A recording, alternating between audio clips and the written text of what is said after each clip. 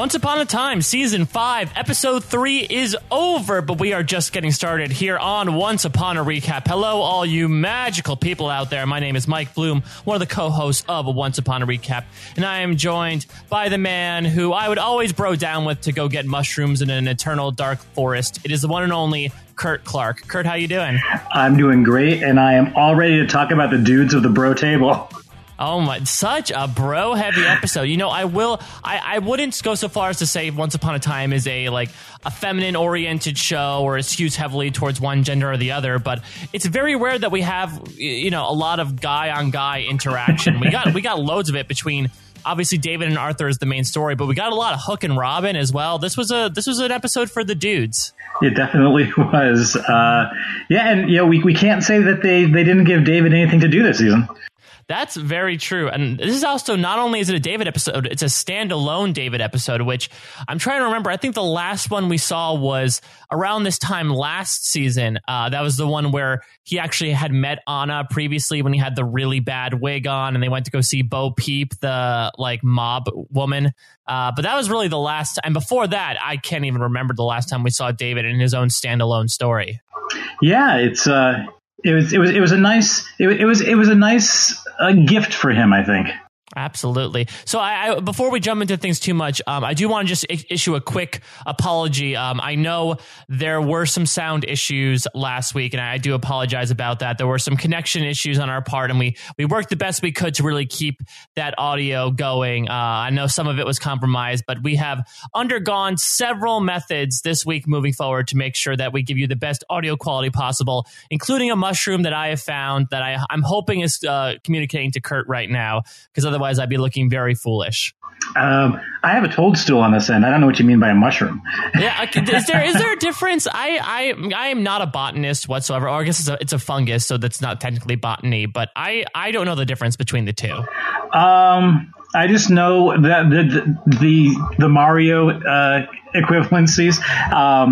I don't see a lot. You see, there's a Princess Toadstool, right? Princess Peach, but there's a Princess Toadstool as well. She was originally called Princess Toadstool, and then obviously Toad.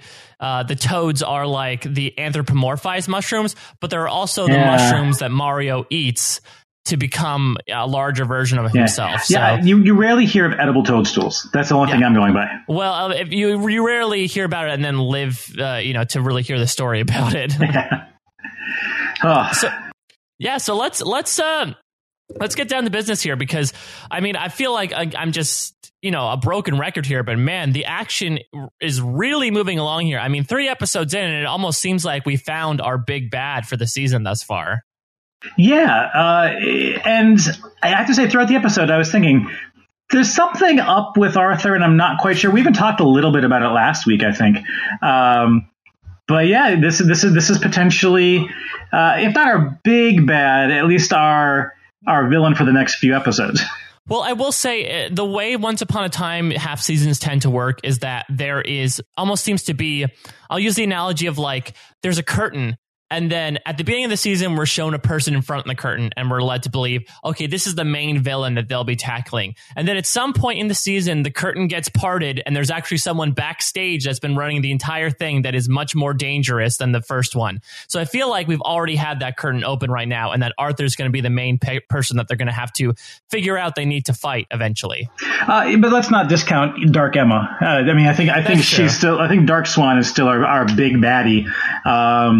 But yeah, we'll talk more about evil Arthur, or at least self-interested Arthur. Yeah. So let's jump back to his kingdom here. Let's start with all the flashback stuff, as our heroes are searching for something called Witchbane, which apparently is what they're going to use to either cure Merlin or be able to contact him. Though it turns out that there is another. Let's add this to the book, Kurt, of realm crossing. This isn't a way to travel across realms, but I guess it's a way to communicate across realms. It is the Crimson Crown, which almost seems like a new Marvel movie that's coming out. Yeah, it's a new member of the Avengers. I would not be surprised. I got more the impression that it let you. I guess it could let you communicate across realms, which is different, I'd say, than a portal. Yeah.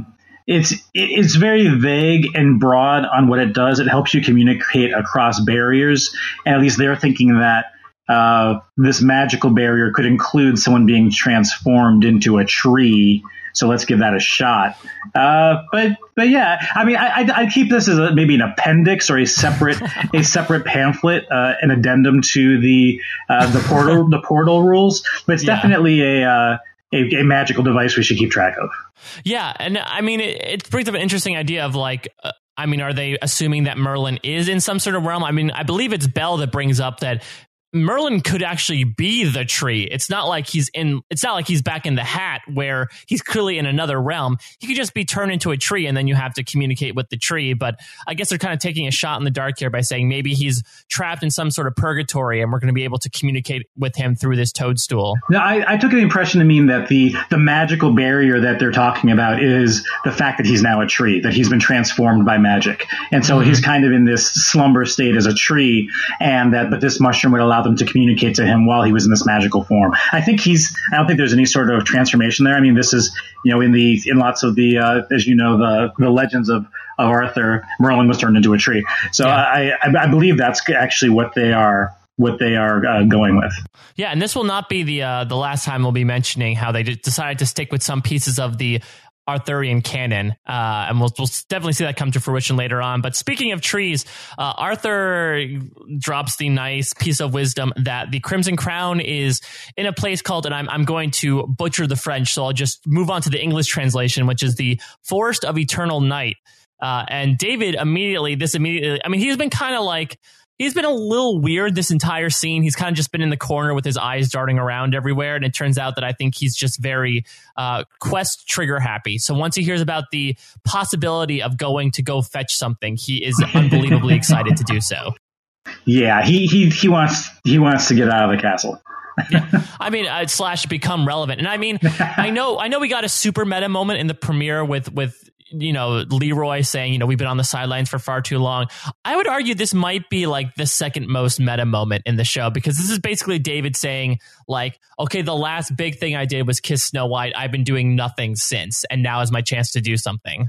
Yeah, I almost got the feeling that in the first episode, you had like the writers kind of acknowledged the fact that they did sideline the dwarves for a majority of the past couple seasons, and I think maybe they got some of the feedback that, David and Mary Margaret actually haven't been doing a whole lot either. So maybe it's like, let's have a David centric episode. Yeah. So as David walks off, not really telling his family or friends what he's doing, but Arthur knows exactly what's going on. As we find out, they're very, very similar, both in their upbringing and their mentalities. So he decides to join them. Now, Kurt, did you have any initial reactions when Arthur just randomly decides to join David to go into this forest? No, I kind of expected it a little bit, actually. There were some bro down moments earlier in when they were looking for the ingredients. When they were looking for the ingredients in Merlin's room and stuff like that. Mm-hmm. So I was half expecting this to happen. I was getting very early kind of let's bro down vibes, and sure enough, he followed through. Also, I totally agree with you that like Arthur definitely seemed a little bit off this episode. I think warning sign number one for me was in this first scene. He walks in, like David had said, your mother's right, Emma, you can't use magic. And then Arthur walks in and he's like, saying a woman's right, David, good on you. And it's like, what a douche. Yeah, no, at certain points during the episode, I was feeling a little bit like David was pledging a frat, and this was maybe just the quest for the Crimson Crown was just a big involved intricate hazing ritual, but we see where that ends up. Yeah, if David had to get a tattoo after getting the Crimson Crown, I think that simile would be totally appropriate. Yes. So let's take a little break from the David Arthur action, though, and let's go to wherever Regina is. I don't know. All these rooms kind of look the same in Camelot, but we have some interesting Robin, Regina, Zelena stuff. And I know we talked last week about where the hell Zelena went, and it turns out we get a little bit of an update here, which was apparently in the corner, just sitting there in the corner, mute, and though she'll become unmuted for like 3 minutes. Yeah, and we get a little bit more of the whole. I just wanted to, be in a place with my child, so somebody would love me, and and Regina says, you're taking the baby away from Robin when you do that. That's not right. And I do like that. Zelina says she wants a second chance, and it's like, you had a second chance. You had a second chance, which I'm sure you thought as well is probably a great idea for the next season of Survivor. Forget third time's a charm. No, Survivor second chances. I think that flows a lot more smoothly. Second chances. Yeah. But at the end of this kind of like interaction, after Regina's already shut Zelina up again, and Regina says to her, "I'll make sure that your baby is fine and loved and safe, but not so much, you." But I'm like wondering, why antagonize Zelina at this point? Like, it could only lead to bad things. Yeah, I honestly don't know. I mean, again, I guess we've had the pleasure of 3 months away from this show, but I mean, I guess if we binged it and we sort of contextualize everything in the moment, in the timeline that it was occurring, I'm assuming Regina would still be insanely bitter towards Zelina about all the trickery she played with killing Marion and masquerading as her and getting pregnant with Robin's child. So I could imagine the situation that she's in. I think it's just we had some breathing room away from the situation and she hasn't so far. Yeah, and I keep forgetting, I have to keep reminding myself that this isn't just Zelina, this is her sister. And it's like, your sister is now pregnant with your man's baby. And so there's probably that little extra bit doesn't help. Yeah, absolutely. Let's go back to the round table, because this is our first mention. First, we get some exposition here about Arthur's cool weapon wall. And then we talk a little bit about the recently slain Percival. And luckily, not only did we have no knights die this episode, Kurt, we had one actually come back to life. So I guess that add +1 in the column of knights there. Oh, yeah. But this is when we get the introduction of the titular object this episode, which is the Siege Perilous, which is a slightly larger chair in the round table. It's French for big chair. Basically. And it's a slightly larger chair at the round table that goes to the person with the, go figure, the purest heart. I feel like that's like the running theme. Like the spoils always go to the people with the purest heart here in Once Upon a Time. Not the strongest or the smartest. It's the purest hearts. Yeah, the chair does. It's an ugly chair. Can I just say that? No, it's a horribly ugly chair. I had a feeling, I could totally imagine, again, since Arthur kind of turns out to be a douche this episode, that he was like, oh, well, we only have 12 chairs. Okay, you know what? Bring in that one from the basement that we, has the wobbly leg that we don't use. Okay, well, yeah, we'll call it. It's a special chair. It's the Siege Perilous for the purest heart. Yeah, just put it in. I want to make it look aesthetically pleasing. I thought that maybe when they were decorating the Camelot man cave, which this room basically is, because all the weapons are there, and I thought maybe like there was like a misdelivery by the furniture company, and it's like, well, we'll just make it work because, hey, free chair. Yeah, absolutely. Like, oh man, this chair is supposed to have the zebra print on it. I do like that we see later. I do like that the round table has grooves in it for you to put your sword. Yeah, that's kind of cool. And I mean, it really tests also the knowledge of everyone's crests. I feel almost like a Podrick Payne here in terms of like, there are no names on each chair. You just hang your crest on the back of it. So you have to remember whose chair it is so that you're not sitting in the wrong one. Yeah, getting a little ahead of ourselves, but on that point, it's lucky that David now has the big chair, because his crest doesn't really stand out a whole lot. No, it's just a bunch of, I think all the crests are like the same white shield, but his has some nice flowers on it, which I don't know where that came from, but okay. Yeah, and like a lion type thing. Yeah, exactly. Yeah. Just, all right, what stock Game of Thrones like clip art can we put on this shield right now? Yeah, just like the same interns that come up with the hashtags for the Amazing Race probably came up with the screen printing for the different coats of arms for the round table. For some reason, I imagine these interns are in some sort of like Saw-like environment where they're in this really dingy dungeon-like bathroom and they're like chained to the wall and they're like, all right, you won't be able to get your gruel unless you come up with 50 Amazing Race team hashtags before the night is done. Attention, Nate. You thought this class would be 3 easy credits, but what you didn't realize was that you signed up to develop hashtags for a reality TV show. Yeah. And what would the mascot instead of Jigsaw, is it like a Sheldon Cooper puppet? I like to still think of it as Jigsaw. Jigsaw, they hired him. Yeah, some movies are, I guess, he was probably wound up at somebody's garage sale, so he brought it wholesale. But going back here to the round table, we got some more background here on Arthur as well, and this is where I alluded to the Arthurian canon. He tells this story, which I know at least I heard it from the musical Camelot, which is that Lancelot stole Guinevere away from Arthur, which was a cause of strife between them. Though I think that's canon. That is canon. Oh, it's canon. Okay, so I know in Camelot, like Lancelot was basically like a knight that was outsourced and brought into the Round Table, whereas I'm not sure what his regular story is. But it seems that it's also like a really interesting conversation, because first he talks about like how bitter he is about it, and then David says, "Oh yeah, we saw Lancelot the other day," and Arthur just really perks up and he goes like, "Oh really? What's going on? How's he doing?" I'm not jealous. I'm not jealous at all. I don't care. You don't need to talk about him. Yeah, it's oh, by the way, yeah, he died. Yeah. Oh, actually, I'm sorry to tell you, he's dead. And again, Kurt, I think this is one of the rules of our Once Upon a Time podcast, that every time we officially say someone's dead, they're not dead. And we'll definitely get to that later. But Once Upon a Time itself seems to do the same thing of saying someone is absolutely dead and then they're not dead at all. I was unsure. I didn't see Lancelot coming back. That actually surprised me when it happened. Mm-hmm. I thought that there was going to be more of the story maybe around the chair, and that, okay, well, what's this? Okay, for the purest of heart. Okay, obviously the next question is who used to sit there? Oh, Lancelot. Oh, by the way, yeah, him. And I thought maybe that's where it was going to be left off. So I do have to admit, I was surprised by the return of Lancelot. What if Lancelot was the chair?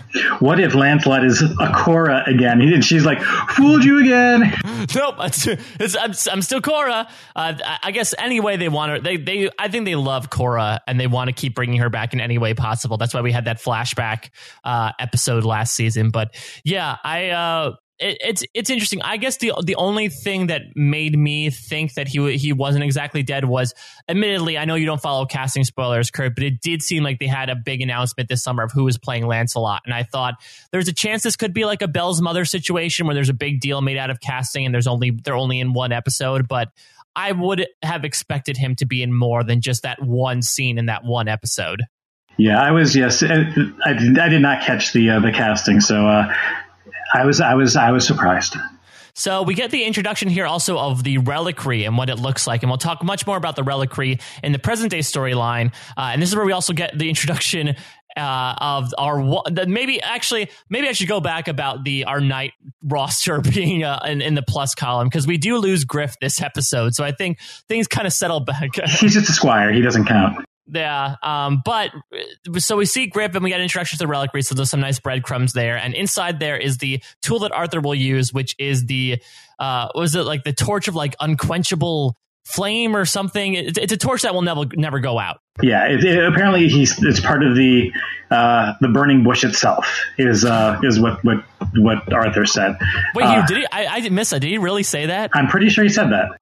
I did. I think we actually talked about this before about whether like biblical legends were part of this world. I guess they are. You know what? I could be making it up, but I thought that he had said that. Because I rewound it to see if I could pick out anything else in the chest, in the reliquary. Mm-hmm. And the only thing that I spotted, which was actually there, it's like one of those puzzles, like what's gone missing? The golden apple of discord. Was in the Greek myth, myth. Eris and I believe that was that's what we saw in the chest as well. It's probably just like, whenever we went to, Rumpelstiltskin's palace and we saw like Thor's hammer there at one point during one of the seasons. I doubt that's necessarily going to come into play with anything, but I was trying to see like what other kind of nifty little things did this magical, Warehouse 13 of a chest contain. You heard it here first, folks. Season 5B of Once Upon a Time will be a double feature of biblical stories and Greek mythology. There we go. So let's go into the Forest of Eternal Darkness as we really get to see the bro down really coalesce here when they're talking about like, you're a peasant. No, I was a peasant too, man. Oh man, that's great. Wait, you have a wife? You treat your wife the same way, dude. No way. I feel like we're connecting here, man. Yeah, it's she's good with an arrow. Maybe we should have them. I don't know. Let's have them like fight and like so we can see like which one's better, or not fight, but like a contest. Yeah, dude, and I'll fill a basin full of gelatin. Just thinking off the top of my head here, man. I think it'd be really fun. It was getting a little. It was getting a little heavy. Yeah, very, very. I'm broy. It was super broy. Yeah. At least that gets quieted down a little bit when they actually reach the clearing where the Crimson Crown is, which is, of course, in true fairy tale fashion, on this like glimmering mossy rock that has the weirdest. I almost thought it was a dock at first, but it is a bridge. It's just several pieces of wood that are perfectly still in the water leading up to it. It's high tide. It's high tide, but here's the thing. David steps on it and automatically assumes, okay, both of us can't be on it. But we'll see very later on when he's fighting the zombie knights and Arthur saves him that both of them are on the bridge and it's fine. Yeah, it could have worked out. It definitely could have worked out. There's room for both of them on there, unlike on Titanic with Rose. I was going to say, David is such a Rose right now. And I was trying to look this up while we were recording here, but then like little pop-ups started to come up, and I was afraid it was going to play some audio that we didn't need. But the Forest of Eternal Night, is that where Rapunzel was held? They went to get Nightroot. Oh yeah. I don't remember, and I'm trying because I tried looking it up on the Once Upon a Time wiki where Rapunzel was held, but I was afraid that there'd be some annoying commercial to play in the background. But I thought that we had maybe been to this forest before in a previous scene or something. Yeah, I could definitely imagine that. I mean, it does feel like something that the writers would previously use. So, I mean, I'll leave it up to you fantastic listeners that are always so great at researching these things. If you guys know any or remember anything, please let us know. I'm sure it was used. If it was, I mean, it'd be interesting if it was tied into the Rapunzel storyline. Because then we get the return of Aurora, which would be a lot of fun. And maybe Philip will come. Maybe Philip was one of the knights in the lake. Yeah, and it went from like being, supposedly this toadstool resides in the Forest of Eternal Night. That's a swamp. We're no longer in the forest. This is much more of a swamp than a forest. And I did wonder if there was going to be a lady of the swamp like there was a lady of the lake, but no dice. They're just phantom knights of the swamp. And also I know obviously for lighting reasons you don't want to make things too dark, but I'll say for the Forest of Eternal Night, pretty well lit. I think these guys didn't necessarily need the torch, so you could, once your eyes get adjusted to the perma darkness, I feel like you could navigate yourself pretty well. Yeah, I don't know what the special magic of the torch was. I don't know why unless like all flames were snuffed out unless they were this magical flame. Maybe we don't know how dark it truly could have gotten there, Mike, because that torch was lit. Was the Thirst of Unquenchable Flame taken from Lillian Morris from Survivor Pearl Islands? No, Mike. Darn it. I wish there was a way to connect Lillian Morris to Once Upon a Time. I will persist. That will be my quest. So David was able to make his way across the bridge and get the Crimson Crown. And of course, something's going to happen. And that something is, for lack of a better term, I'm going to call them zombie knights, which of course on a night where the Walking Dead comes back, of course, this is a very appropriate enemy for David to fight. Yeah, they do refer to them as Phantom Knights later. Okay. Arthur does. But they were kind of, it was interesting. You did see a little bit of a tease when he was first making his way across the bridge, and like you saw, it looked like what do you call it? The thing that protects your forearm, the suit of armor. The greaves or something. You see that kind of floating in the water, but then there's that nice scene of all of these disparate armor pieces kind of floating and then melding into one suit of armor and then coming up and attacking. I thought it was actually a nice effect. Yeah, I thought it was like a pretty good fight scene as well. Yeah, I mean, I would say this was like a very good, solid adventure scene, and I was happy. And that's usually what you get when you get David's stuff. I mean, I think the thing that the writers do is that, and I think they've sort of, after 5 seasons, figured out where everyone kind of falls, is that, when you have Regina, it's usually more of the more emotional stuff. Snow isn't necessarily more of the brainy stuff, but it's probably something that's more fast paced. Whereas David, it's more of like the brute action scenes. Even in that last David episode that I talked about at the beginning of season 4, I'm pretty sure there was like a big thing where him and Anna were like fighting slews of people all around Bo Peep's house. So if you want, like, I feel like they bring in the big action stunt doubles and action directors for the one David episode a year. David's happiest when he's adventuring, so let's give him an adventure at least once a season. Absolutely. And then here's your Harry Potter reference of the week. I think David falling into the water and getting dragged down, totally like the Inferi from Harry Potter and the Half-Blood Prince. It's been a long time, Mike Bloom. It was so fast forward this about a minute if you don't want Harry Potter spoilers, but it's when Harry and Dumbledore go to the cave with the first Horcrux, when they have to drink the water out of the basin, and then on the way back there's these Inferi, which are these basically these sort of reanimated demon creatures that were supposed to protect the locket. And so Harry basically falls out of the boat and they start dragging him underwater, and then Dumbledore basically fights him off with a bunch of fire. I was going more Goblet of Fire, Gillyweed in terms of the whole underwater thing. That's as far as I could get in the sort of reference. It's fairly accurate as well. I mean, the Mer people were very hostile towards them during the Triwizard Tournament, but welcome back to those of you that do not want Harry Potter spoilers. So Arthur reaches in and saves him as bros do, and David's find out he lost the Crimson Crown, and he's pretty pissed off about it, though Arthur pulls out the schmaltziest stuff to try to cheer him out, basically saying it's not about the destination, it's the journey, man. That's what quests are about. Exactly. It's the losses that teach us to be brave.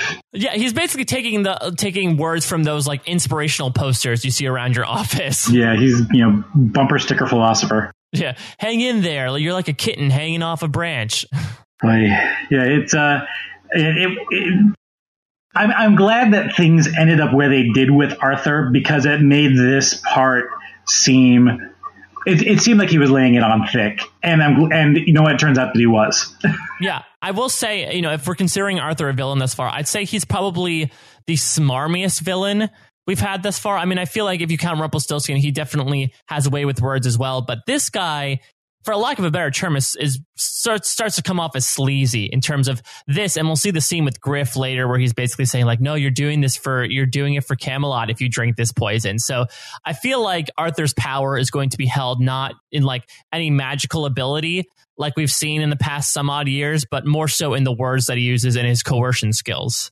Yeah, it's and when we get to kind of the final scene of the episode in modern day with Arthur, I'll talk a little bit more about what my perspective on him is as a villain. So Arthur, after all that inspirational talk, has a place, just knows the perfect place for David, and it is not only becoming a knight and sitting at the round table. No, Kurt, he is sitting in the Siege Perilous itself. I almost fell off my couch. I was rolling my eyes so hard. I was like, "Wow! Can you imagine how cheesed off the other knights must be?"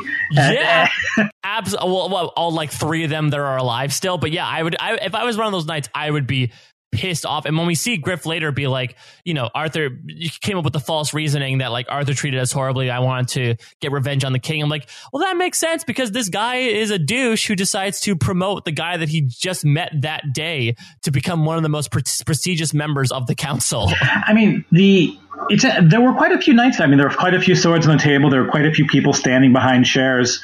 So I think it's actually a pretty full roster at the table. And I thought it was interesting that you start to get a little bit into the geography of the fairy tale world, where he's acknowledged as Prince Charming of basically the realm of the Enchanted Forest, and that I know you're a knight and it's not as awesome as being a prince. But Arthur earlier acknowledges that there's many people who are rulers in their own kingdoms who are also knights at this table. And so it seems like they kind of pull people from across this world, even though they may be kings or princes or leaders in their own particular corner of this world. I used to refer to the whole thing as the Enchanted Forest, and now it almost seems like, no, the Enchanted Forest is technically where Charming and company are from. I mean, Camelot is almost distinct from the Enchanted Forest, and almost like we need a better name for this overall world, which I've just been broadly and generically calling the Enchanted Forest. Yeah, it seems like almost the way this roundtable focuses is almost like the UN in terms of Arthur talks about this earlier of like, I talk to like princes from different realms and they bring in, they send the representatives. So basically David is, I guess, the representative for whatever is left of the Enchanted Forest. That's true. Yeah. So as the celebration's going on, Snow has to step out to care for her child, but she sees someone slipping into the shadows, and it turns out, as we talked about before, it is the return of Blancelot, and I'm not sure if he's there just to tell her to watch out for Arthur or if he's actually doing something there. I guess we'll find that out next week. But if he is, I feel like that's a long way to go and a lot of stuff to risk in order to just tell someone that Arthur's might be up to no good. I mean, she also pretty much admits that, oh, yeah, and the Dark One's our daughter. So they do a pretty, fair exchange of incriminating information. Yeah, I was going to say, like, hey, Mary Margaret, remember when you all, you spent this entire last episode with this entire Three's Company premise of trying to say that Regina is the savior. Now you completely blew that by seeing like the first guy you knew and telling him, oh, yeah, my daughter's the Dark One. So how's everything with you? Yeah, it's I don't know. It seems like Lancelot's being awfully conspicuous, dressing like put on like a big cloak or something, or dress as a peasant or someone that the royalty of Camelot will just overlook. So dress as a peasant or a servant, and maybe they won't notice you. But no, don't go in full knight's regalia. Yeah, no, that's absolutely true, because he's also, I mean, if he was the previous occupant of the Siege Perilous, he was basically like the MVP of the knights for a long time. So if he was dressed in that manner, he'd obviously be immediately recognized for it. He wanted to be there at the beginning of the ceremony, but he was recognized by so many people. He had to sign autographs, and he got there late, and the door was closed by that time. So he was looking for like the side entrance. Yeah, he's basically the equivalent of like a celebrity trying to go into like a Starbucks really quickly and just getting flagged because everyone knows who they are. Has to escape out there back to the kitchen. Absolutely. So our last little flashback scene here is a rather poignant one between Arthur and Guinevere. And it really contextualizes a little bit of what Blancelot was talking about in terms of saying, Arthur is not what he seems. He's another villain. And it turns out, he swiped the Crimson Crown, which I personally saw coming from like, ever since Arthur gives that look to David walking across the bridge, I thought either A, he's going to leave him, or B, he's going to end up taking the Crimson Crown. And it turns out to be the latter. But he does vocalize that he feels bad about it, but he keeps rationalizing that it's for the good of the kingdom, which I think will get really, really interesting later on when it turns out his big master plan is to build a Camelot in Storybrooke. Yeah, it's like, I was a little unclear on why he needed the toadstool in Camelot.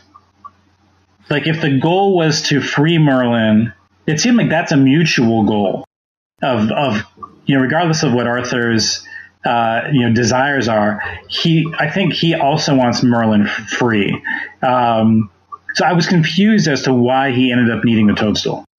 Maybe sort of like maybe he wants to control the communication. Maybe he's afraid that Merlin might let something slip that would turn them against him. And as he's going to show in the present day storyline, he's all about the intricacies of earning people's trust. I mean, I would actually think I previously said that like Mr. Gold might make the best survivor player of the entire cast here. I feel like now King Arthur might be a close second in terms of his ability so far to manipulate people and control certain communication areas. So I would think that he wants the mushroom to be able to say, like, if he trusts Merlin, he'll say, oh, look what I found. Let's talk to Merlin now. But now he's sort of earned David's trust without risking Merlin getting on the line and saying something incendiary against him. So, even though it would be against canon, maybe Arthur's actually responsible for Merlin being a tree, and that's what the incriminating thing is. Maybe he just wants to plant the toadstool in Zelina's bag so that when David loses a fit and can't find his toadstool, he'll find it in a different bag, and he's like, oh, you F with me and I'll kill you. Yeah, I can totally. I mean, Zelina is slowly becoming like the Jerry Gergich / Toby of Once Upon a Time. So I feel like people could really pin things on Zelina if they want to get away with something, because everyone will just yell at her. I'm just hoping for him to recreate the Abby Maria PG drama. That's really all I'm looking for. Exactly. Mushroom Gate. Yes. So let's jump to the present day here. As speaking of the mushroom, Regina, we're starting to, in another episode of We Lost Our Memories and We Don't Know What to Do, Regina is looking at the book in which she very pointedly in the flashback scene put a question mark on a piece of paper on the same page as the Crimson Crown. And thank God that piece was there, because I do not think she would have known what that was, or we wouldn't be able to identify it without that question mark being there. With the Camelot Post-it note. Yeah, I mean, I'll be honest. I usually don't utilize notes in that way. I'll admit I did not go through college reading my textbooks, and if I had a question, I would just put a question mark on a piece of paper and stick it on that page. But Regina has her ways, and she's the new savior. So I guess we have to go with her methods. Yeah, I'm not gonna. It's magic. I can't necessarily do anything with it. I mean, I think even going. I mean, the very fact that I don't think that Arthur simply having the toadstool will allow him to communicate with Merlin. I mean, there's magic that still needs to be involved. But yeah, maybe just kind of going back to that, maybe he just seeks to control. It seems like maybe through that magic, only one person will be able to communicate with Merlin, where he wants. If anything's going to happen, Merlin's going to be transformed, and we all get to talk to him. I don't know, but yeah, I question the question mark. Yeah, absolutely. I mean, I guess it all ends up working out, but enough time for that. We'll see her much later on, yeah. the question mark as well. The dwarves come in and they are pissed. And we'll talk later about Emma stealing Happy's axe, but they're basically angry that, I would say they're grumpy.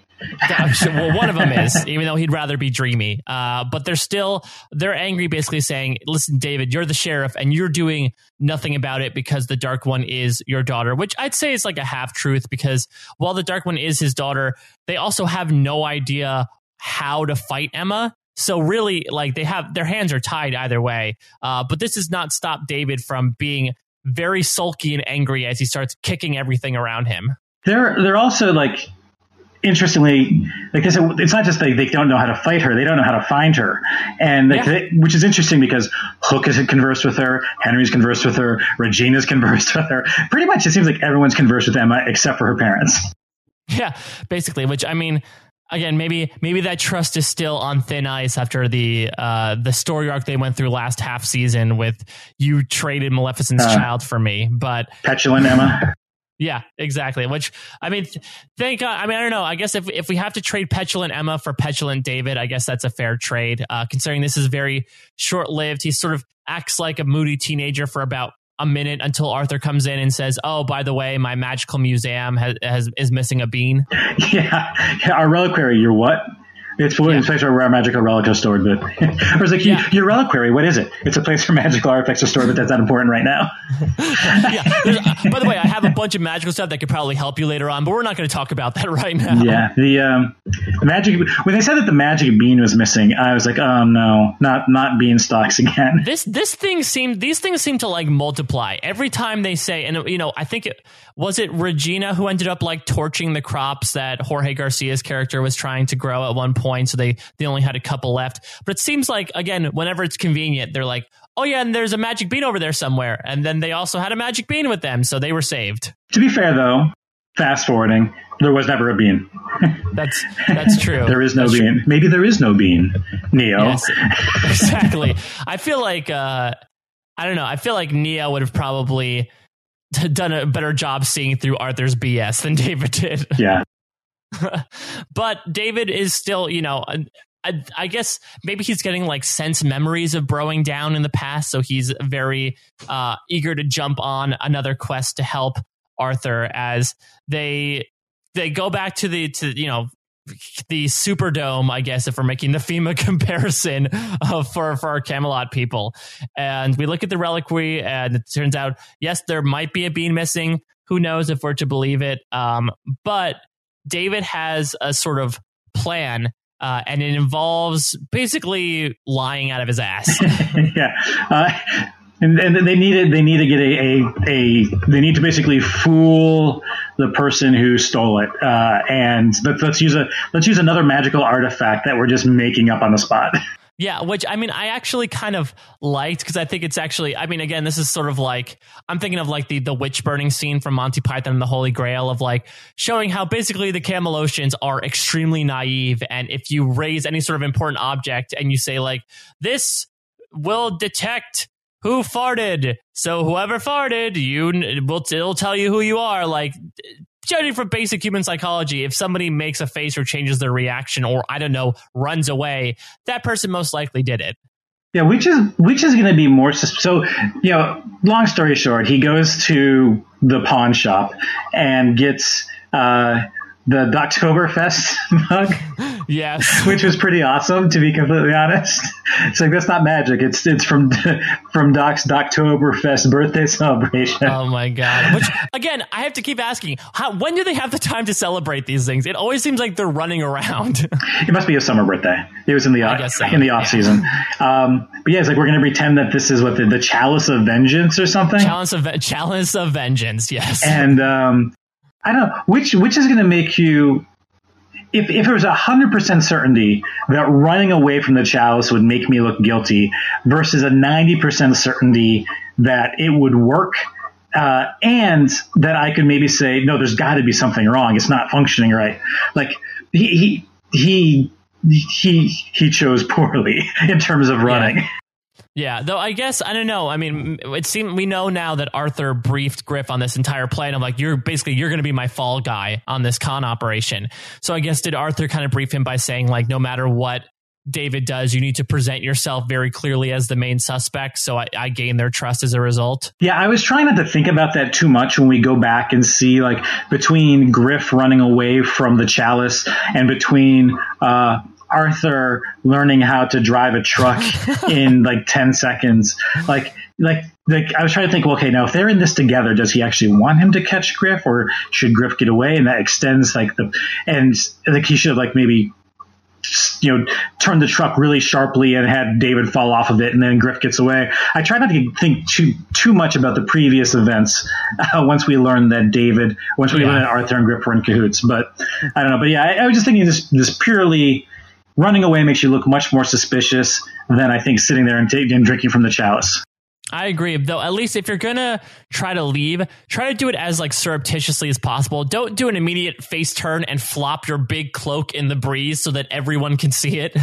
Yeah, it wasn't exactly subtle either. So again, this is a David episode, so we get some action stuff in Storybrooke as well, as it's horse versus pickup truck. Yeah,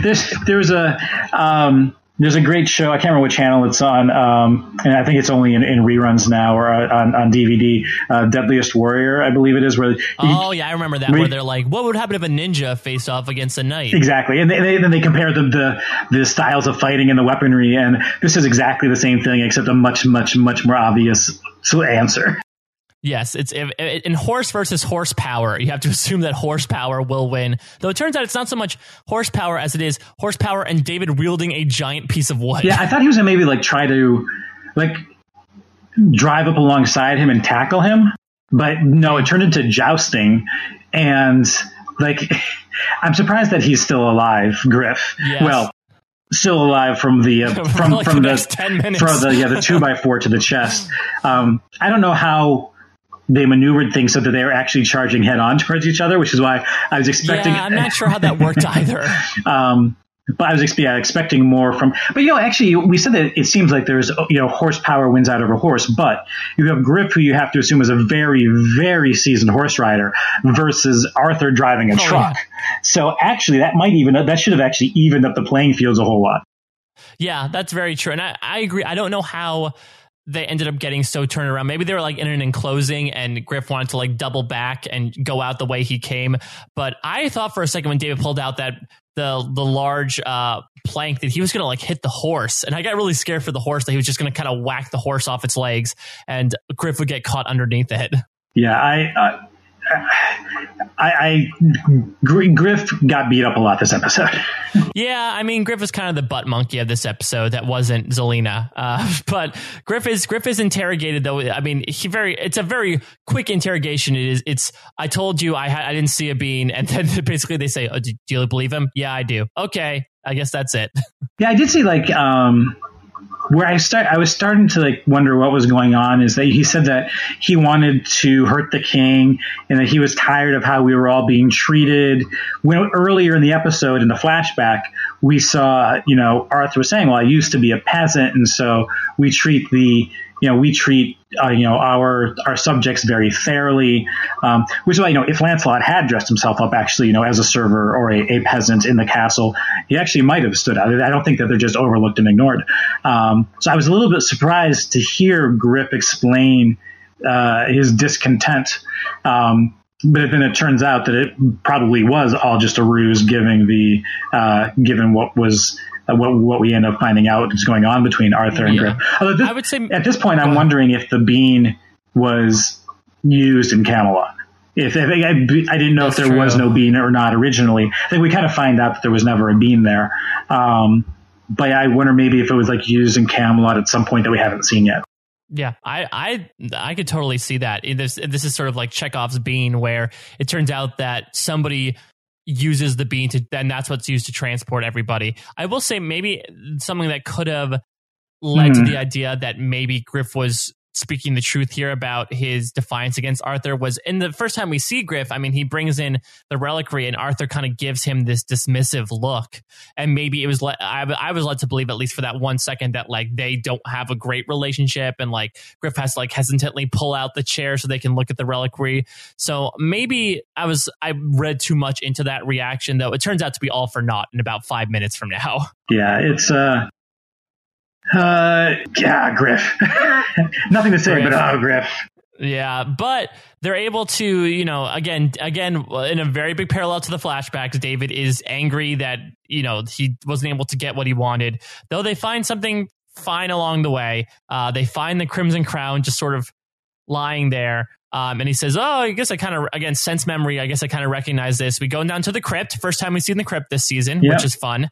And it's shown to Snow and Regina. It turns out, that is the Crimson Crown. And they believe they used it in the past to communicate with Merlin. And I'm going to assume that the next couple episodes will revolve around them trying to get the magic out of the Crimson Crown again to talk with Merlin. So I guess we're to believe that because this was kind of in the what I'll call the blank space portion of time in Camelot, not to conjure Taylor Swift all of a sudden, that in modern day Storybrooke, if Arthur saw the Crimson Crown, he wouldn't necessarily know its significance because his memory was wiped of its significance from that time in Camelot.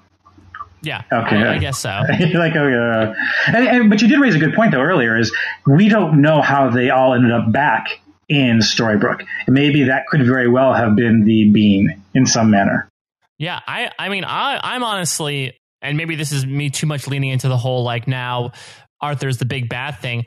Maybe Arthur is faking that he's lost his memory. Maybe he knows absolutely everything that happened, and he's just planting objects here and there to lead people along a path of believing in false memories. There were a couple points where I was wondering that too, especially towards the end of this episode where he's talking to Griff in prison and kind of trying to spell out for him, here's all the reasons we can't trust these people. And some of it seemed like things that he maybe shouldn't have remembered. I don't know. Yeah. So it is also kind of cheesy, the end of this scene in the crypt, because it's just a shot of Mary Margaret being like, David, you did it. And then you see this like kind of doofy smile spread on David's face. I'm like, that's all you wanted, man. You just wanted your wife to say good job. That's all you needed in your life. Yeah, pretty much.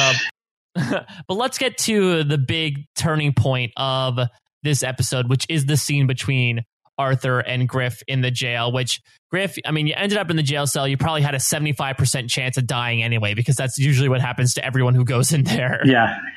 Oh, you're in the right-hand cell? Things don't go well in the right-hand cell. Yeah, exactly. So Arthur comes to visit him, and of course Griff says, okay, you're going to free me now. And he spills that it's, as we've talked about many times in the past several minutes, it's all about a plan that Arthur gave him of, you're going to steal something and we're going to pretend to arrest you and everything, in an effort for him to trust in the heroes, or for them to trust in him, I should say, because he is pissed off. And again, I don't know if this is him speaking out of his ass or whether it's true. He's pissed that they lied to all of them about Emma and that they brought someone dangerous into their home. So now their plan is to New Camelot is Storybrooke. Apparently, that's the big plan right now. Yeah, and it's pretty. Although and this is where I'll take a step back and say I don't really think a lot of what Arthur is saying makes sense. And doesn't seem all that threatening. Let's take aside, set aside for a moment the whole poisoning of Griff. But in terms of, he's trying to make Excalibur, back in Camelot, he was trying to make Excalibur whole again. And, it seems like he knew you needed the Dark One's dagger to complete that.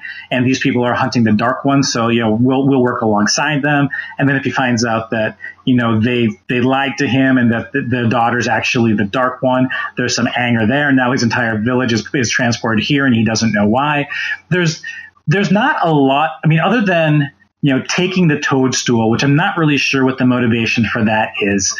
He hasn't done a lot of evil or bad things. Like, I'm not sure what I'm not even sure what the theft of the reliquary was meant to accomplish, other than convincing David that there's a magic bean that was stolen when the magic bean was never there in the first place. So why bring it up? The only two things that really are like, okay, well, hold on, Arthur, are A, he's going to turn Storybrooke into Camelot, which is like, who doesn't like a Renaissance festival? It's already kind of like a Renaissance festival. Like, we don't know that this means like something out of, the most recent Avengers movie where, an entire like town-sized castle is going to just drop from the sky and splat everything. And now just be one huge castle where Storybrooke was. Like, we don't really know what this means. Like, it's not like the entire town's going to be covered with glass shards or frozen over. So I'm still kind of like, well, what do you mean you want this to be Camelot? But the whole poisoning of Griff thing, I was like, that was uncalled for. Yeah, well, speaking of which, so we get mention here of the Agrabah Vipers, which I looked it up. I don't think we've heard mention of them since Sydney's origin episode back in like season 1 for like the extremely deadly Vipers. So I guess they're part of, they're sort of canon. But it's interesting that they brought that up, 4 years later, that they still remembered that was a thing. Yeah, they went to the wiki and it was like, poisons. Okay. And was one of the effects of this that you just vanish in a puff of smoke? I don't know. They're very rarely do dead bodies stay dead bodies on Once Upon a Time. Magic usually has a way of like immediately doing great cleanup on its effects. Yeah, I'm not convinced that Griff is dead because there's no body. Like, I'm not sure what happened there. Yeah, exactly. The minute that we're going to say Griff is dead, next episode, it's going to be like, oh no, Griff's actually in the shadows and now he's going to communicate with the heroes. Yeah.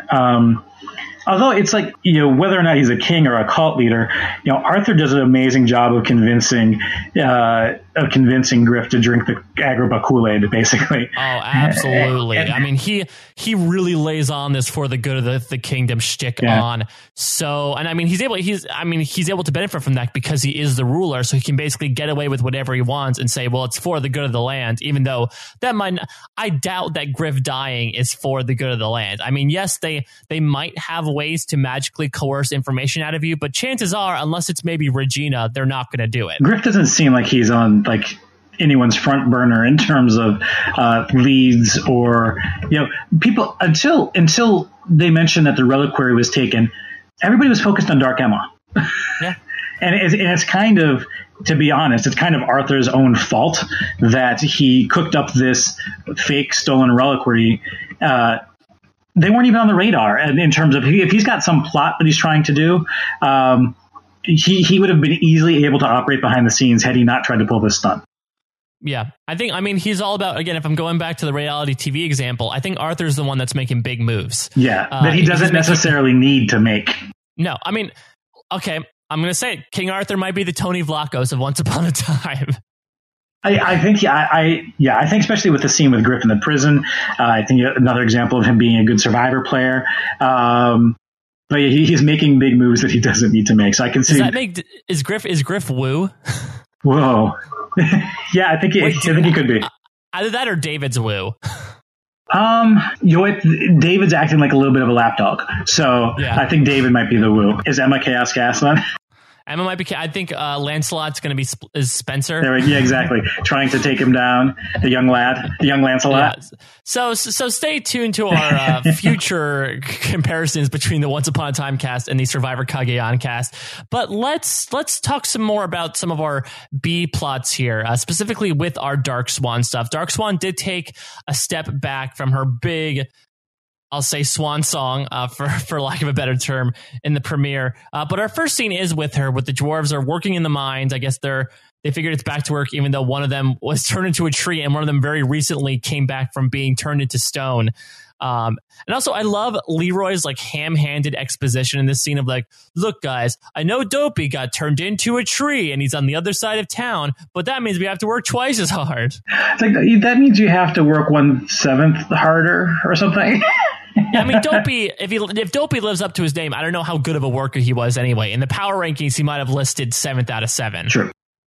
I don't know about Ding, Mary, Kill. Yeah, no, I was not going to go there. But Dark Swan appears, and I guess her first idea is to go out at this Excalibur with brute force. So she grabs Happy's axe and she disappears. And go figure, she takes just a blunt axe to this magically enchanted device, and it doesn't work. Yeah, I like how Gold basically says that's a creative path to failure. I may have to borrow that line. I like that. I like that a lot. Maybe that should be an inspirational poster. Yeah. And he does say to her, like, no, you need a hero to pull this from the stone. And you and I both knew who that is. And I'm like, do we? I mean, because we see later on, some of, Hook and Hood team. That sounds like a horrible like mid-season cop drama. Oh, so I was thinking it's like a kid's Saturday morning TV show. Or it's a sitcom about a bris. Oh no! Moving on.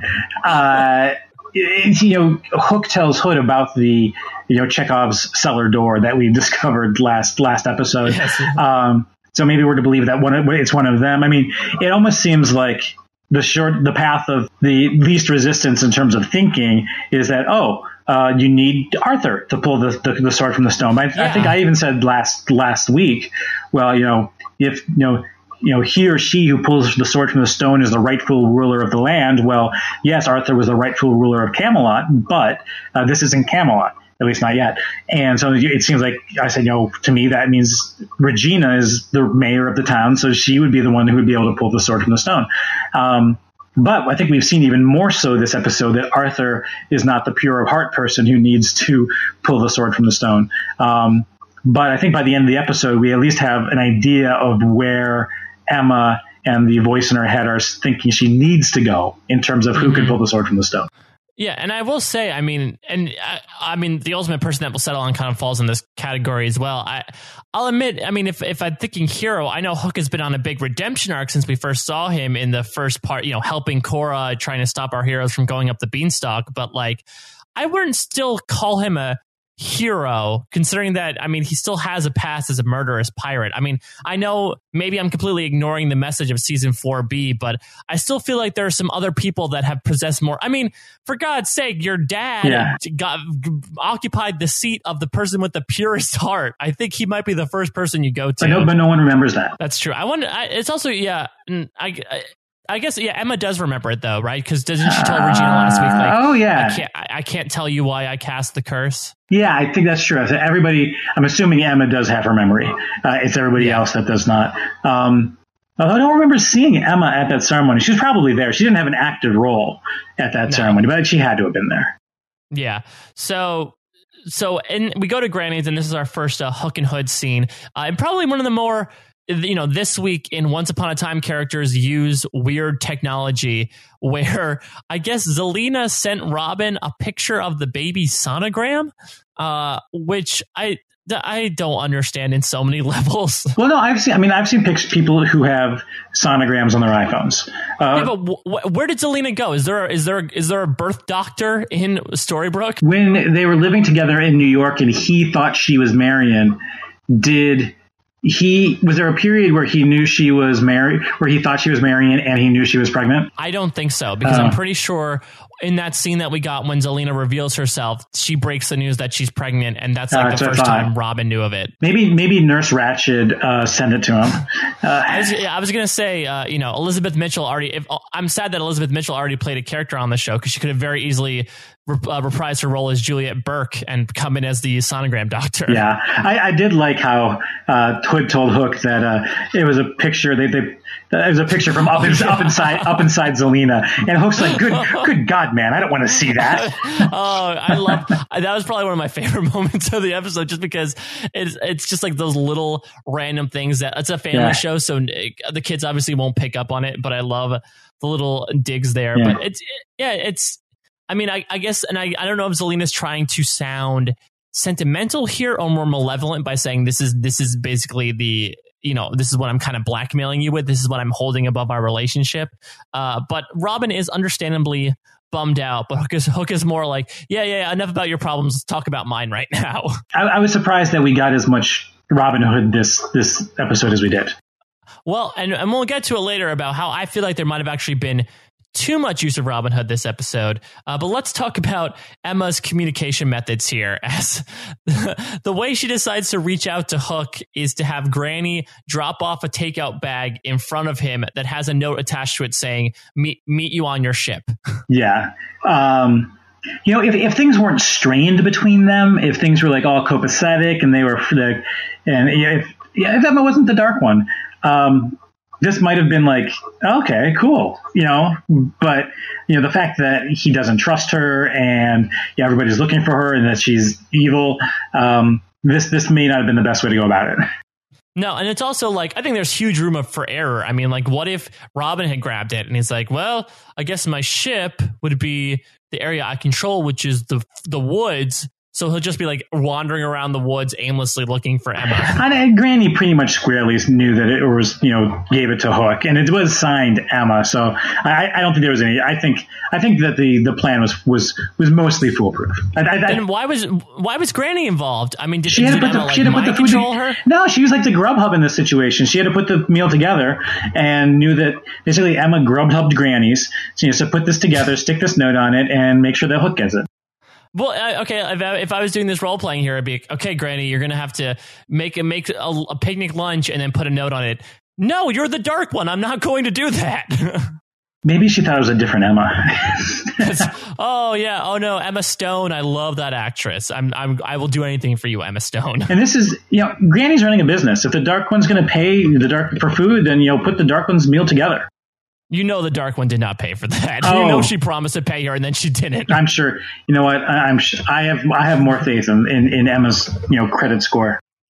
Well, one of the tenets of being the dark one is that you get to dine and dash basically anywhere you go. That's true. Like at the end, I'm not sure if we're meant to not the end, but fast forward to the ship. I'm not sure if we're meant to believe that the food spread that she made magically appears. Is that what was in the bag?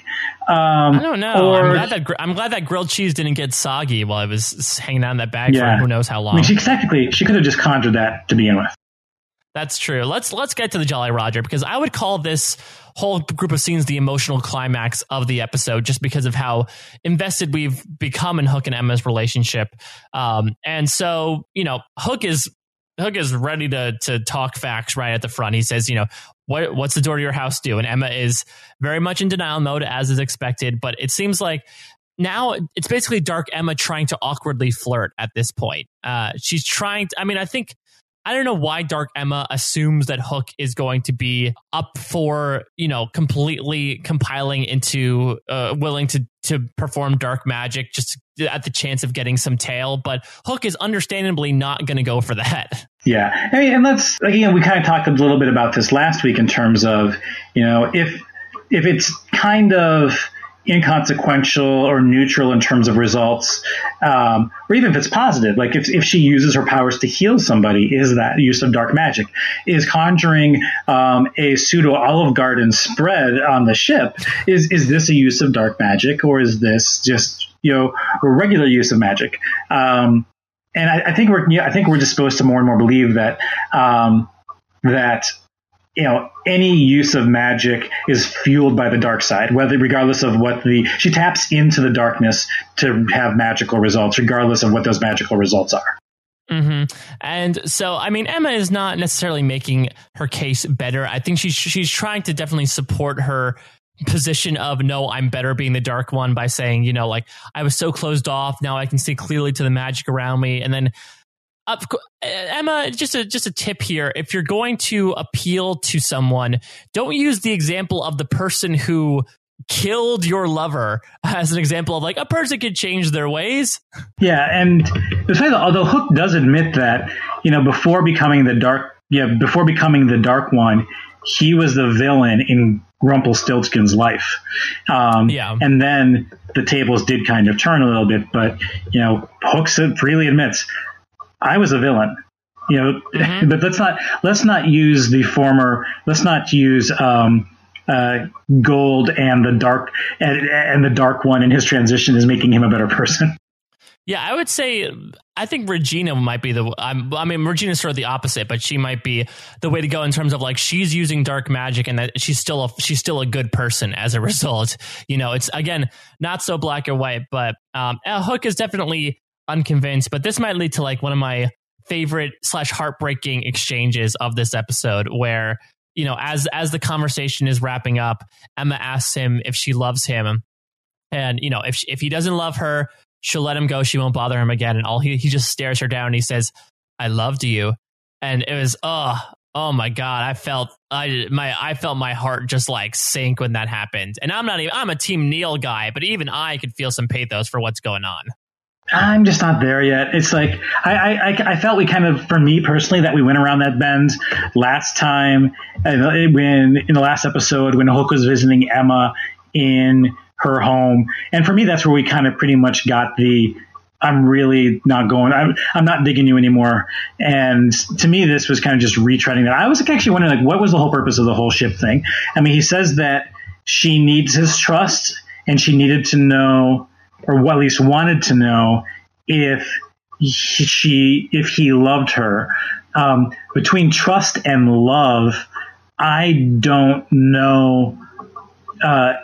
Was that the only reason that they actually got together on the boat? Or is there some greater purpose to knowing if he trusts her or if he loves her? Is that something she needs to know for some future plan, or is it something that she just needed to know for herself? Speaking of the boat, I mean, didn't we see last week that if you leave Storybrooke, you get turned into a tree or something? And we clearly saw a shot of the Jolly Roger sailing around some sort of body of water. So is it just international waters? There's just open rain on magic on the sea? I think that they're still in the Storybrooke waters. That must be the deal. They're just sailing around in a big circle? Yeah. Just turn the steering wheel, whatever the thing is called that you used to steer the ship, just turn that all the way to the right and just kind of hold it there so you spin in a circle. Oh, the rudder? Yeah, the thing that controls the rudder. I don't know if there's a name for that wheel, mm-hmm. But yeah. Just spin in circles, drop an anchor. So we have some maybe not dropping an anchor in a different way for Hook from now on. Unfortunately, he might have to sail solo for a little bit. But we get Hook and Hood Part 2 here. As go figure, Robin Hood is still brooding in Granny's after, I'm assuming, the entire day has passed. But this is where I have a question here, because Hook sits down and he says, okay, now I'm resolute in finding out what is in Emma's basement, but I need the skills of a thief.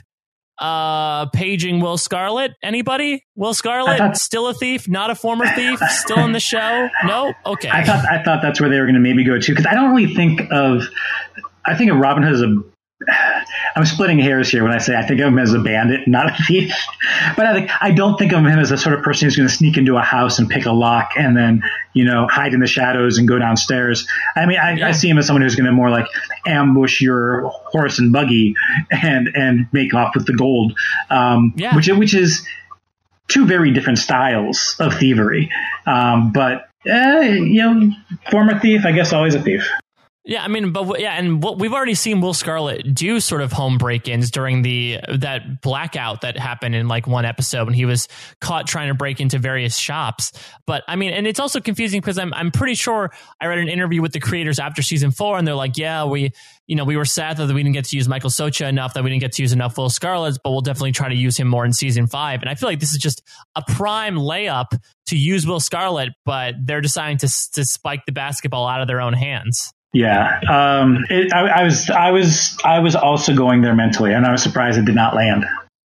Yeah, so it'll be interesting. So I guess what's next on Hook and Robin Hood's agenda is for them to somehow get into Emma's house without her noticing, and somehow get into the basement without her noticing, and figure out what's going on.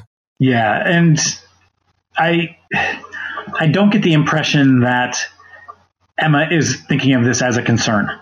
Like even though Hook was asking very explicitly about that door, I have a feeling that she's not thinking there's going to be a break-in. No, again, and maybe that leads into her thinking that her basically promising some hanky-panky would get Hook on her side. Maybe Dark Swan is increasingly underestimating everyone else that's around her. Yeah, she hasn't quite learned all the ways of the Dark One yet. She's still in Dark 101. Definitely in Dark One. Hasn't even moved up to Dark 102 yet.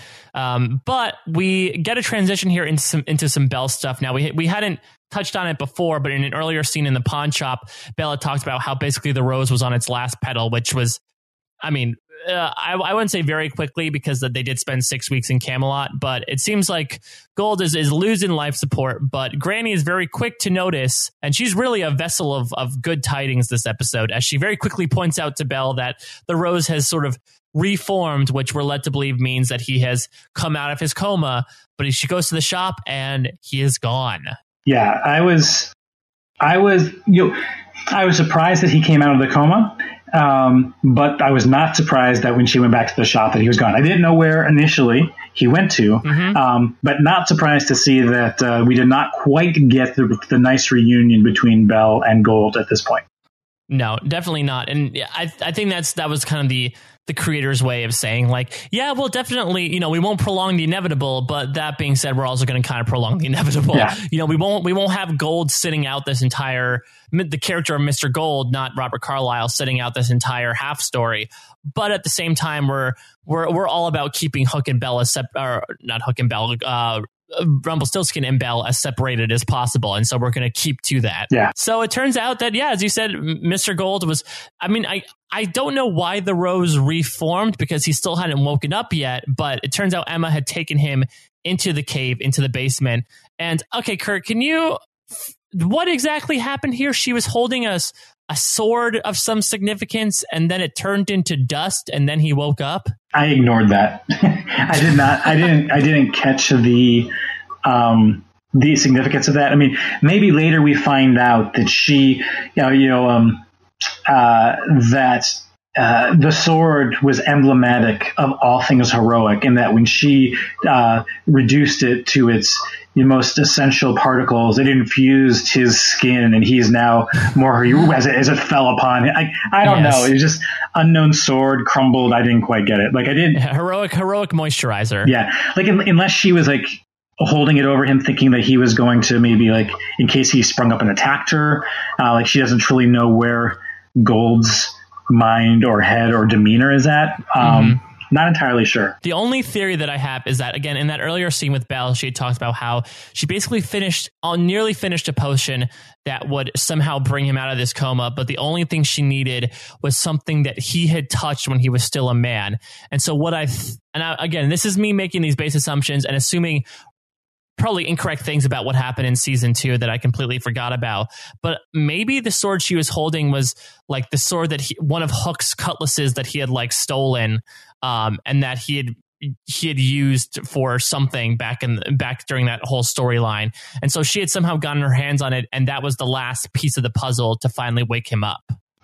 Maybe. That could possibly be. I would have liked to have seen a little bit more, a little less of us connecting the dots and a little more of them doing it for us.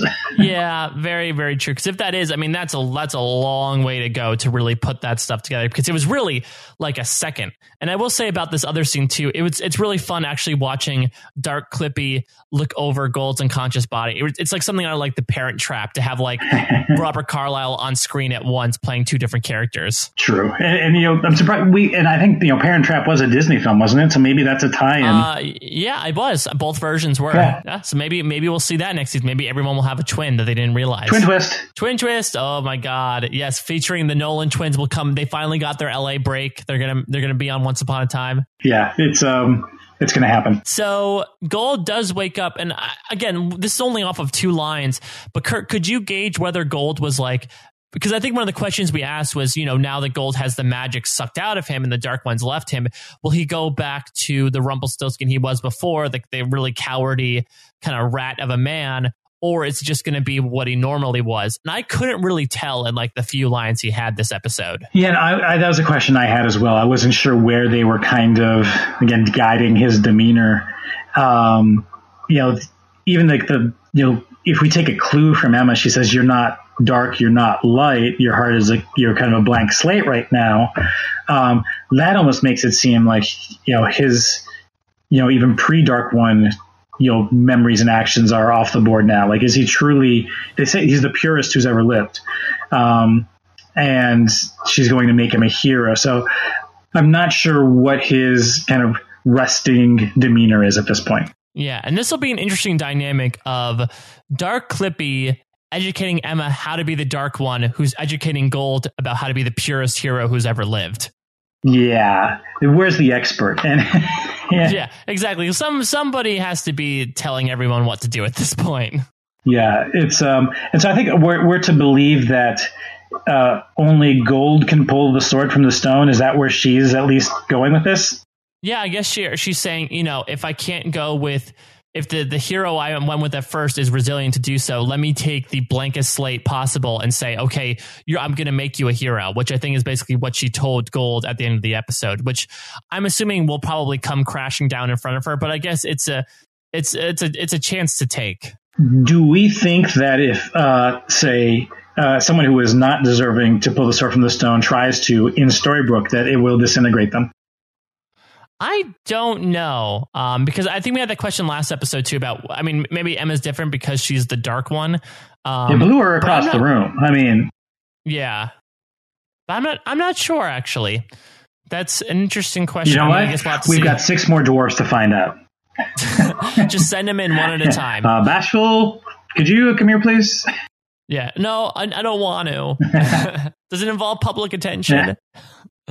Anything else you want to talk about this episode, Kurt, before we start wrapping things up? No, I think we covered it all. All right. So if you guys have any ideas about what Emma is going to be using Rumpelstiltskin for, or whether you think Hook is a hero or a villain, or if you have any Survivor comparisons to King Arthur as of yet, you have several ways to reach out to us. As always, you can leave a comment on this page on Post Show Recaps. While you're there, be sure, if you haven't yet, to subscribe to our Once Upon a Time only feed at postshowrecaps.com/once iTunes. And while you're there, leave us a rating or a review so we have our own reliquary of fantastic comments from you great listeners. And as always, you can reach out to us on Twitter. Kurt Clark, how can people find you on Twitter? I am simply at Kurt Clark on Twitter. And I know that right before we jumped on to record this, or right at the beginning of the hour, you actually posted on Twitter if there's anybody who had questions. I'm just quite kind of poking through the Twitter feed right now, and I actually think that we covered all of them. What happened to Will Scarlet, et cetera, et cetera. But yeah, no, thanks for everybody for reaching out to us as it was. I think we just kind of inadvertently covered everything, which is awesome. Yeah, and I mean, thank you guys as always. And I mean, we have some season to go, but it's always great to hear back from you guys every week, especially as we're starting to reinvigorate the season a little bit. As always, you can reach me at a Mike Bloom type on Twitter, and please stay tuned to post-show recaps. So we are getting, as we've been revving up this season, we're revving up our fall programming as well. The Walking Dead, as we talked about before, zombie nights. We have regular zombies, maybe zombie nights. I don't know. I haven't watched that show in a long time. But the season 6 premiere of The Walking Dead has just aired. So Rob and Josh will, of course, be covering that. And they talked about The Walking Dead as well on most shows recapped. Fargo comes back for its second season. And so Josh and Antonio Mazzaro and Jeremiah Panhorst are going to be covering that, as well as Josh and Antonio covering The Leftovers. SNL just had its second episode. So we really, I mean, again, to keep reemphasizing this phrase, we are really just getting started here on post-show recaps. But unfortunately, we are starting to wrap things up, and not in a way that Granny did with her takeout order. Kurt, do we have a hashtag for people who made it all the way to the end of this podcast? I would really love to go hashtag bro table. I like hashtag bro table. That's a good one. All right. So hashtag bro table if you made it all the way to the end. Again, thank you guys so much for listening. We will be back next week. And remember, if you're of some notoriety and you want to remain secretive, try not to wear your trademark outfit. Take care, everyone. Bye-bye.